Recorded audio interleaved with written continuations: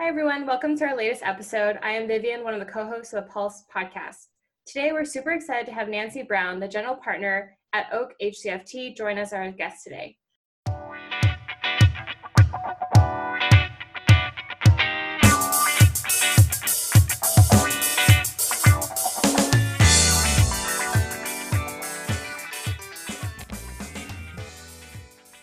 Our purpose is to capture the pulse of healthcare innovation spanning leaders across the healthcare ecosystem. Oak HCFT is a growth venture capital firm focused exclusively on healthcare and fintech. Oak HCFT's latest fund raised $800 million in 2019 and currently has $1.9 billion under management. As the GP of Oak HCFT, Nancy serves on the board of Maven, Cricket Health, Axial Healthcare, Firefly, and Unite Us, three of which have been featured on the Pulse podcast, coincidentally. And I also had the pleasure of interviewing Dan and Taylor at Unite Us 2 weeks ago about their amazing efforts for COVID-19. She's also super involved both in the entrepreneurial ecosystem as a board member for the New England Venture Capital Association and in the Boston healthcare scene as a board member for the Boston's Children's Hospital and for Mass Challenge Health Tech. I would keep listing all of her impressive involvements, but that would take the whole podcast. So without further ado, welcome Nancy. How are you doing today? I'm doing great. Thank you so much. I listened to the podcast of Unite Us, and they did such a great job that I'm a little intimidated that I'm not going to live up to the great interview you did with them. Yeah, I mean, they were awesome, but I love to hear your perspective. I think as a woman investor, it's going to be really unique. And obviously, I love to hear about your involvements across all of your portfolio companies, which have been obviously featured on our podcast. So we clearly love them. Before we dive into the beginning, we'd like to ask a fun question. So the question is, what did you want to be when you were growing up? All right. Well, you will not believe this answer, but it's true. So I wanted to be an exotic animal reproductive physiologist. Wow. What is the source of that inspiration?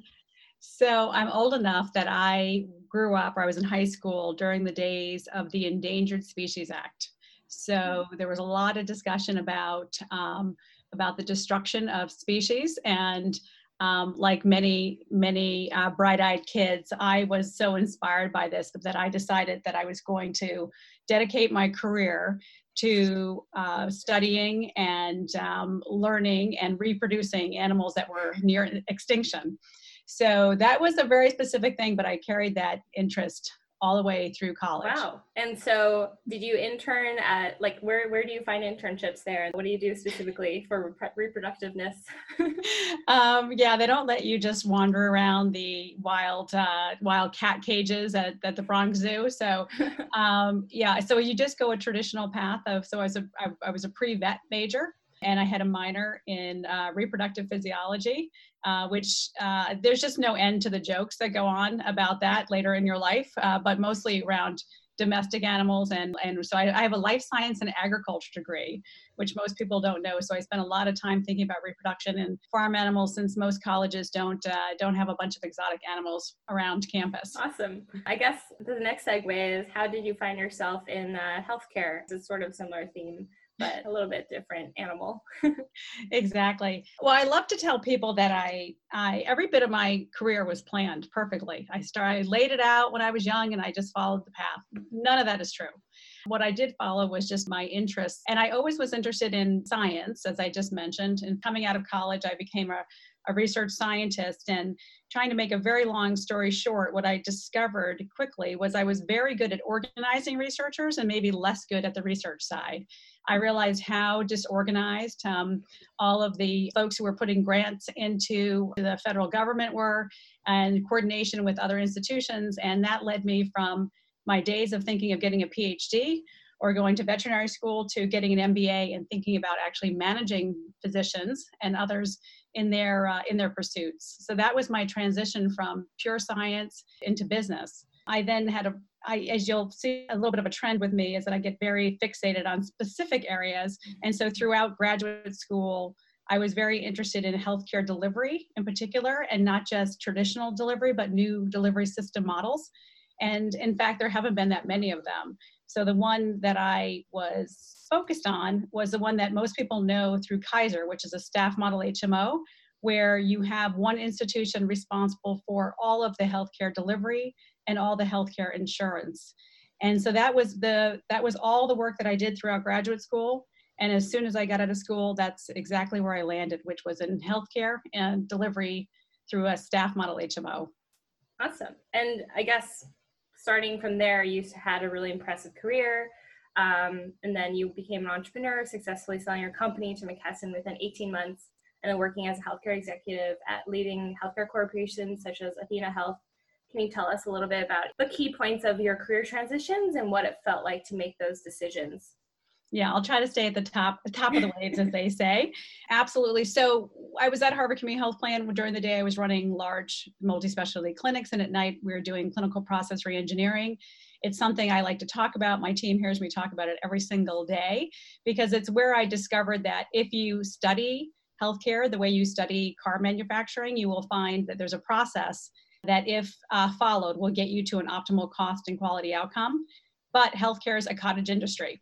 So, meaning we have a lot of independent practitioners who are doing things their own way. It's not as organized as other industries are. So while I was at Harvard Community Health Plan, I began to get into the world of designing process. And to make, again, a very long story short, we didn't have tech. So this was in the mid 90s. There weren't computers at the point of service. Epic was a scheduling system. Cerner was a lab system. The internet was not used in the home. And so then I pivoted from being in this nonprofit to trying to figure out how to bring new technology to the point of service. And I did that becoming an entrepreneur. I joined a team that was very advanced at United Healthcare. They spun out at United Healthcare, the advanced technology team. And we started our first company to bring the first web-based electronic medical record to market in 1997. Were you always thinking of staying as a founder, or what was the thought process there? Yeah, it was a sequence of experiences. So that was the company you referred to, that 18 months after we created it was bought by McKesson. So I went from a startup in Minnesota with about 50 people to a Fortune 4 company, and oddly became the head of marketing for the healthcare IT division. And it was an absolutely essential bit of my background. So it was the largest healthcare company in the world. And there was a lot about going to market and selling and growth and channels that I learned and I brought back into my entrepreneurial world. At my heart, though, like early stage companies. And so I left McKesson to go to Athena Health, which was later stage than the first company I started, but much earlier than McKesson. And it had a very distinct profile, which it was one of the first tech-enabled service companies. So if we go back to my desire to have processes that are consistent in healthcare, Athena today, I think, has 100,000 providers whose revenue cycle system, all the billing and all of the cash collections and all the banking are done consistently within about 99.9% accuracy, all around a pure process that has been absolutely vetted to make sure that it works properly. And I joined Athena to build clinical processes. I'm more on the clinical side. As I think you know, I was there during the formative years of 3 years before we went public and 3 years after we went public. And in fact, I'll give you another hint to my transition. The lead investor at Athena at the time was Annie Lamont, who runs our firm. So you'll begin to see how the dots connect. I'm curious, you were at Athena Health 3 years before the IPO and 3 years after. What was it like going through that transition and being there during the change of the company? It's such a great question, and it's such a great experience. It's one of those great experiences that it's great once you look back on it. Going through it was a little bit hair-raising. So honestly, because Athena, like many, many of our companies, was in a emerging market, it was very hard to predict exactly what month over month results were going to be. So imagine going into an IPO where you'd almost never made the numbers that you told your board you were going to make, due to factors that you were just still learning about, and having to go into an environment where consistency was the key. So we spent the 3 years before we went into the IPO making everything more predictable in good ways. I was responsible for growth. And so we did things like ensuring that our revenue was coming from all sectors of the industry. So we didn't have dependencies on just large institutions. So we had a third, and a third coming from small, medium, and large practices. We had a whole nother body of work and professionalizing of all of our operations. So we'd had a lot of fairly young, very smart managers building ops, but then we brought in some executives from places like Fidelity who immediately recognized that what we had done was heroic, but not exactly right. So we did a lot of professionalizing of the work, and every deal counted. So I remember a lot of planes, a lot of nights, a lot of counting of goals around growth to get ready for the IPO and to be in good stead. And it all worked out. I think if it was a long time ago now, but the company was never missed a number after, for at least the time that I was there, and for quite a long distance after that, was incredibly successful and showed the world that you can deliver a consistent product to 100,000 providers. Yeah, clearly have been super successful as being one of the best EMR systems that you could partner with today. After the 3 years post IPO, what was the career transition point? How did you find yourself at Oak HCFT? That's a great question, and one I answer quite a bit. So I actually came out of that and did one more early stage company, which is called Medventive.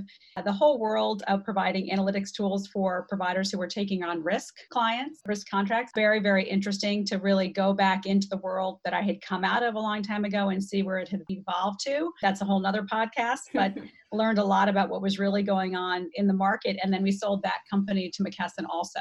I ended up back at McKesson, and I was asked to stay on for, I did not stay on in my company. I actually went to the strategy group out of San Francisco, and they were at the time beginning to think about a massive transition to what became Change Healthcare and the movement of some of those assets out, which can now be discussed since it's all public, and lots has happened since then. And it was actually within McKesson that I began to think about venture, because they were going to put a venture fund in, a strategic fund, and I worked with the team there to get that established. But then something remarkable happened, which was Annie Lamont, who I respected more than anyone else I had worked with in the venture world, came to find me to tell me she was going to start a new firm. This was 6 years ago, and asked if I would like to join. And it'll go down in history as maybe the best timing of my career.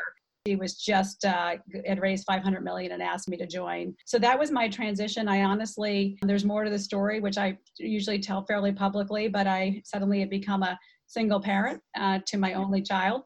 I needed a job. I talk about this a lot because of all the unintended consequences of having a very complex and time-consuming career, that you often have trade-offs in life. And I suddenly had to figure out how to not work less, but work smarter. And when you're on an operations team like Athena, there's not always a lot of ability to manage your life. So I thought investing would be terrific. I could be an investor and I could contribute a lot to my companies, and then also be able to be around enough to get my daughter launched. Kind of crazy that your idea of work-life balance is being on the board of so many companies. But, I can't imagine what they made you do over there at Athena Health that was more work in comparison. And moving to Oak HCFT, I'd love to hear your take on the unique investment philosophy, as well as more about how you envision the future of the venture fund, and also just what areas do you specifically invest in? So this is like being asked to talk about one of your children, just nothing makes me happier than talking about my firm and talking about the companies we've invested in. And our investment thesis, I think, is very unique. Certainly was 6 years ago when we started the company, or maybe 10 years ago when Andy started to invest in tech-enabled service companies. We're all about, on the healthcare side, cost and quality, being able to substantially move the needle on both of those. And we are very biased towards tech-enabled service companies, so true service companies. So if you go back to my comment around, it's really all about the clinical process, and it's all about being able to have a point of view about what it should be, and have the tech enablement to be able to take that point of view and scale it across the country in a consistent way. This is really not the basis of every single one of our investments, but many of them, which is find a problem that's undeniable, not one that exists based on who the president is or what today's thinking is, but one that's undeniable. So we started, for instance, with end of life. It's undeniable that getting people into a program for palliative care, everyone wins. That's the other thing, that all of our investments have winners in the patients, the providers, the insurance companies. They all win because the process that's being applied now is not good. So you see that time and time again, whether we're doing it in women's health, in renal care, a lot of primary care, and all of them them have the factor of new thinking, a strong point of view, and really good understanding of how to apply technology to the problem. I know we'll go into this a little bit later, but generally, topics are you most excited about in terms of what's the next biggest thing? I know that's a really hard question. Yeah, I think there's a lot of things that we're still in that are that still need a lot of attention. I guess a very hot topic right now is virtualization of care. We were always interested in both primary care and virtual primary care or virtualization of care. So for me, this was obviously all pre-COVID, but the whole point was that we need to go to where people are. Years and years ago, I met with an insurance company who was looking for some of their high-risk patients, and in particular, some of their obese patients, and wanted us to find them within the Athena practices. And I said, I think a lot of the patients who are very sick who need care are actually not going to the doctor. They're living their lives. They're just trying to do what they need to do every day to get to work, to take care of their kids, and we need to go to where they are. And so there's always been a focus at Oak to think about that. You can call it the retail side. I just call it going to where people are, and that's a virtualization, as well as for years and years and years, I've worked with retailers. So we really like the idea of companies like Paladina, which is on-site, near-site clinics near the employer. I've also worked with Walmart and CVS and Target and others about bringing care to integrate it into people's lives. It's very interesting in terms of the hot topic of what's going to happen to virtual care and to telemedicine post-COVID.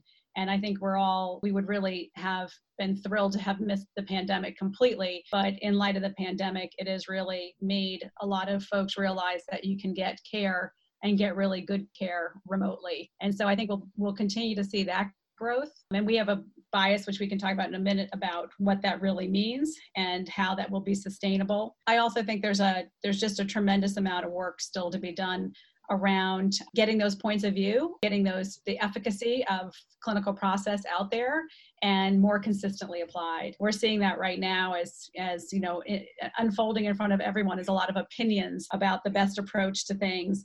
And eventually you do get to the best approach to be absolutely discovered. And the question is, how do we get it to, in this case now, millions and millions of people? How do we get a clinical process out there in the world? I like how you touched upon the point of accessibility, because a lot of healthcare is, as we see today, there's a lot of inequity in terms of who can access care and how can access care, especially given the rural and urban divide. And so obviously you probably see this a lot with being on the boards of Firefly and Maven, how this virtual care is becoming more accessible to their patients. And given COVID-19, one really interesting point is, like you said, a lot of regulatory change is being temporarily implemented, such as telemedicine deregulation across states, the waiving of copays of COVID-19 screening. There are a lot of opinions out there, but I trust yours. What are your predictions on how healthcare technology will change as a result of COVID-19?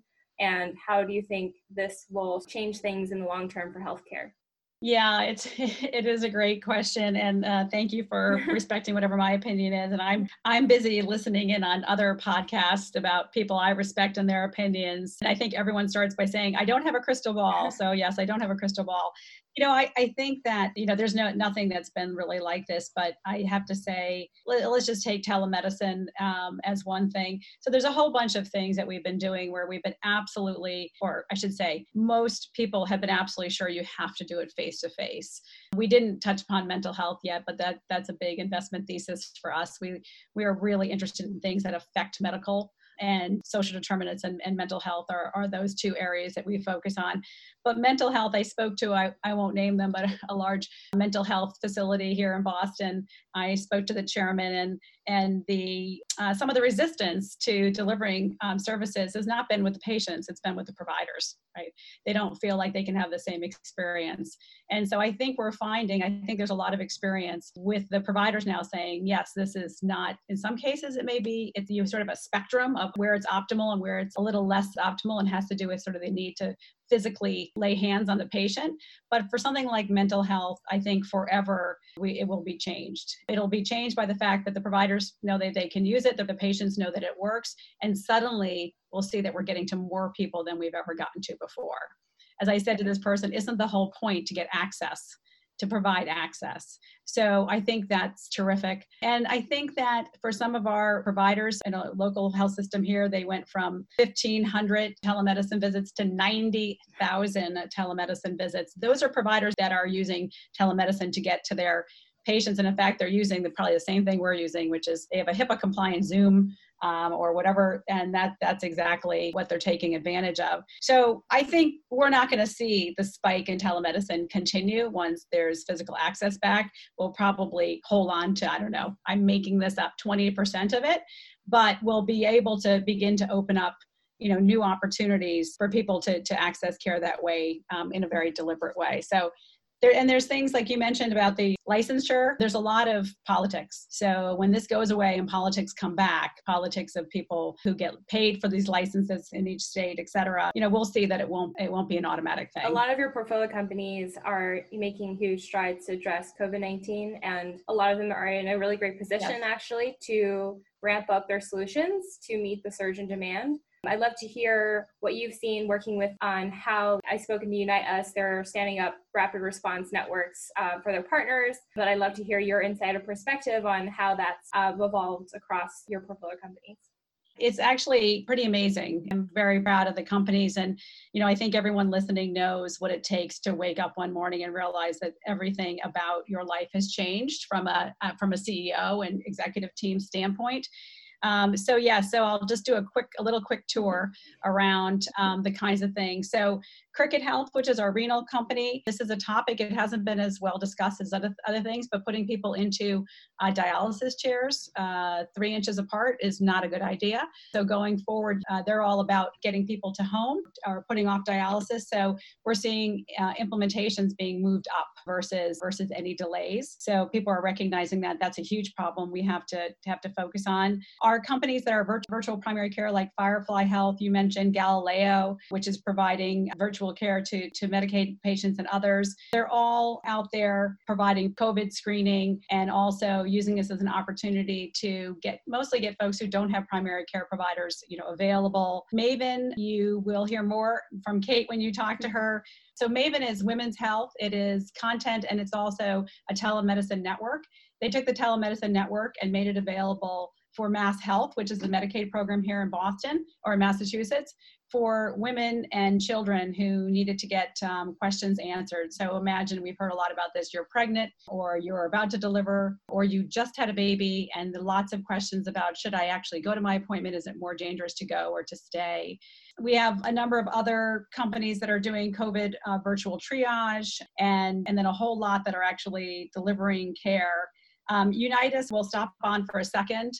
You did that great interview with the co-founders, but imagine this world. So for people who don't know, they're a platform that's used to connect supply and demand around social determinants, but they can really be a conduit to any community-based services. So besides the fact that states have seen record-setting contracts, meaning the time to get a contract signed, moving very fast at the state level. So some states are engaging with them the way North Carolina had, to put this in place to deal with the most vulnerable populations and to keep all the services going that were there before, and then to add new services. Right.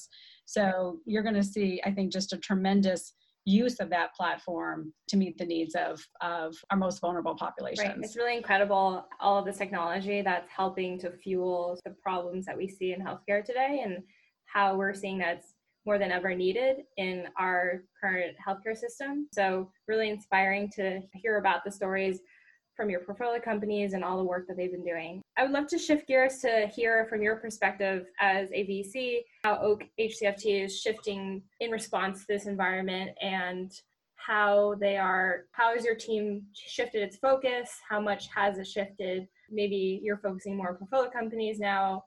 So that's exactly right. The team is, I have to say, we feel pretty efficient because we're not traveling all over the place. So it's so we're all home.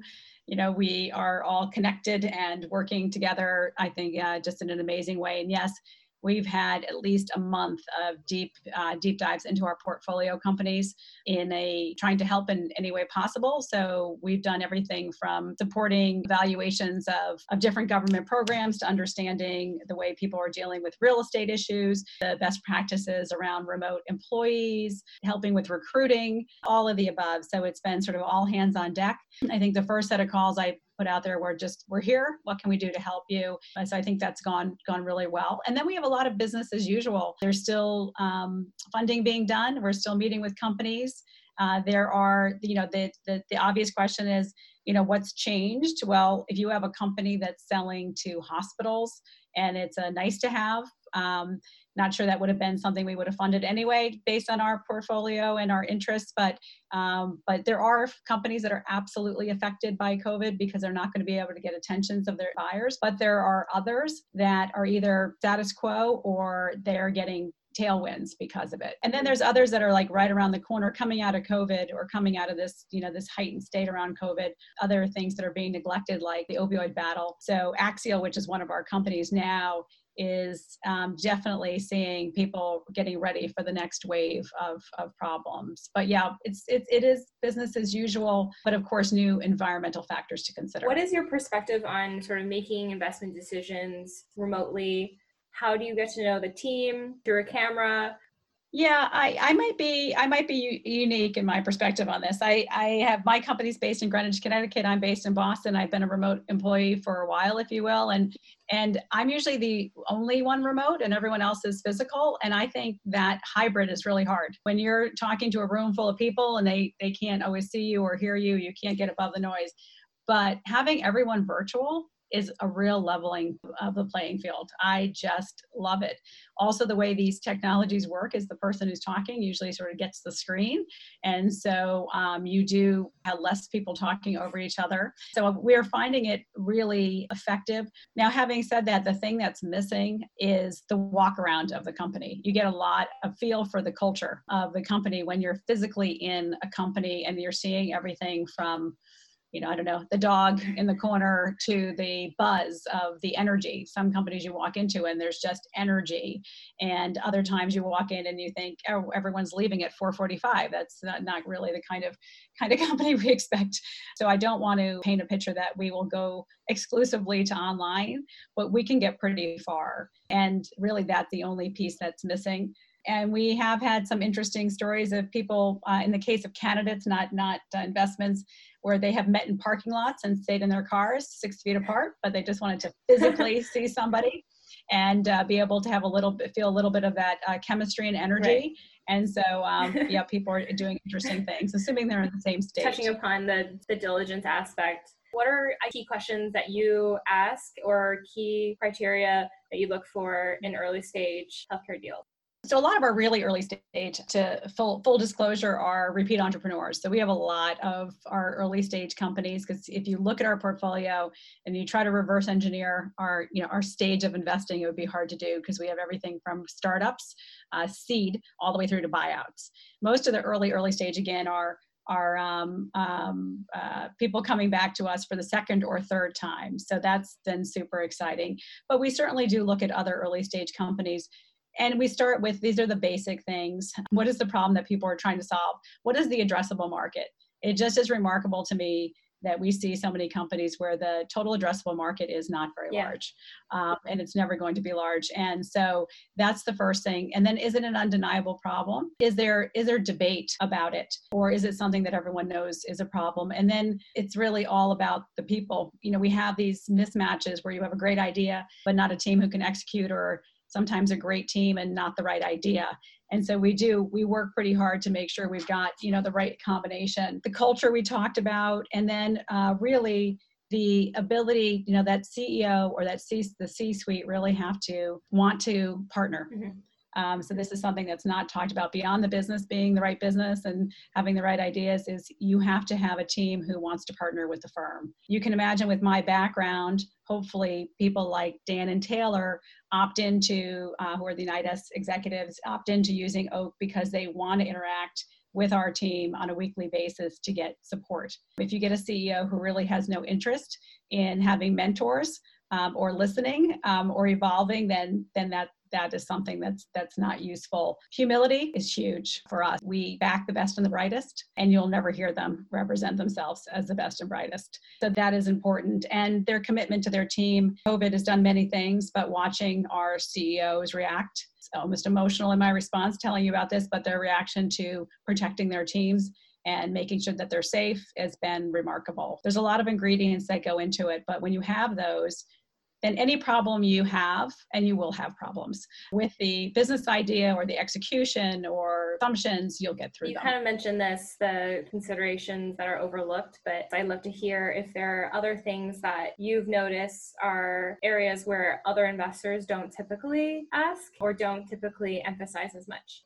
I don't know about other investors, but we go heavy into services. So there's investors who don't want service companies. They want tech companies. In fact, early, I think in our establishment of our company, I would meet with entrepreneurs, and they'd proudly tell me that they didn't have services because they thought that's what I wanted to hear. And we fundamentally believe that the service and the tech have to be combined to get to the outcome. You hand tech to a bunch of people, if they use it without the service, that you probably won't get to a consistent outcome. We feel like there's less emphasis on the point of view, maybe the proven point of view, exactly operationally how people are going to do it. And then, yes, I think there is probably of all those things, not enough emphasis on the team dynamics and the culture and really understanding what we mean by that. So that has been, again, as I say, everything is about weathering the storm, and sometimes it goes smoothly, but most of the times there are things like we're dealing with right now, and having incredibly seasoned, thoughtful CEOs has been priceless. Right. As I do interviews, we see that clinical component is super important to ensure that the technology is being applied the right way, to ensure you have buy-in from stakeholders and partners. Because it is such a complex system, you need to work with everyone in the healthcare system. And also we always ask about culture, because it's always interesting to hear sort of the different values that the entrepreneurs have, because even though they sort of have similar veins of values, they are always like a little bit unique in terms of how they run the company and how they really motivate their team. It's great hearing your perspective on that, because I think it's often overlooked. You kind of get excited about the company and then you forget the culture component. Yeah, I mean, imagine that 2 days after there was a declaration by the president about COVID. We asked for write-ups from all of our CEOs on their response, and it was an amazing thing to see all of the things that they needed to consider and how quickly they needed to consider it. And all of those things that we talked about, humility, also the ability to pivot when needed, meaning go to online implementations right away, understand that the mission of some of these companies was even more urgent than ever. So it was remarkable and humbling to see the amazing response from all of these folks during this time. I have a specific question that I actually sourced from my friend, because I was like, I have the opportunity to ask Nancy anything. So the question is, it's actually from a founder who's really passionate about the space. But the question is, what do you believe is a solution to the misaligned incentives with third-party payer system that's driving healthcare prices up? The core of the question is, the US healthcare system is facing a moral hazard because the patient receives care from a doctor, but then the healthcare insurance company has to pay for it.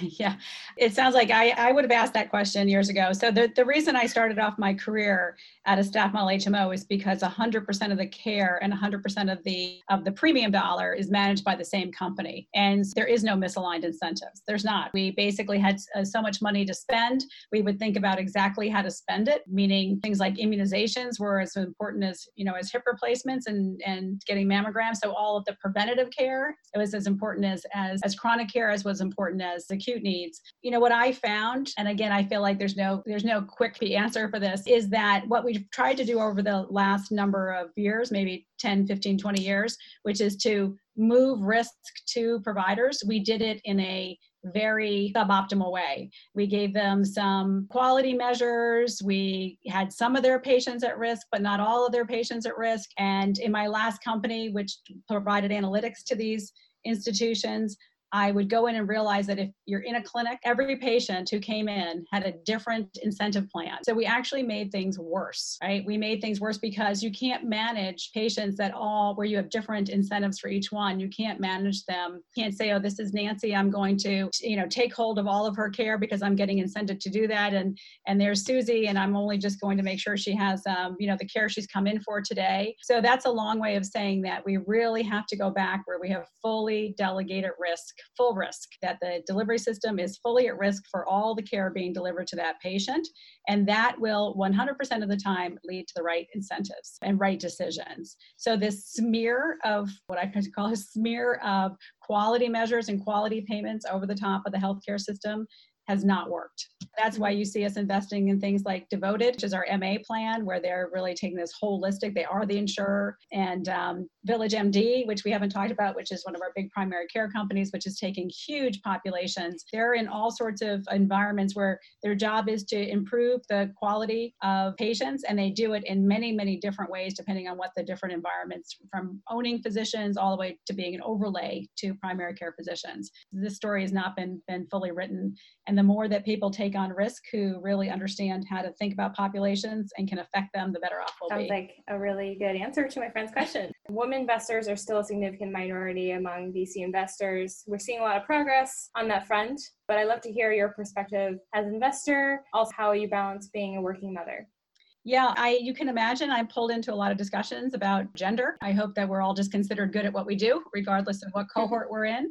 I think it comes down to mentorship. So we're actually we're not a women-led company. We don't view ourselves that way. We have a lot of women partners. Annie's our founder, Patricia who runs FinTech.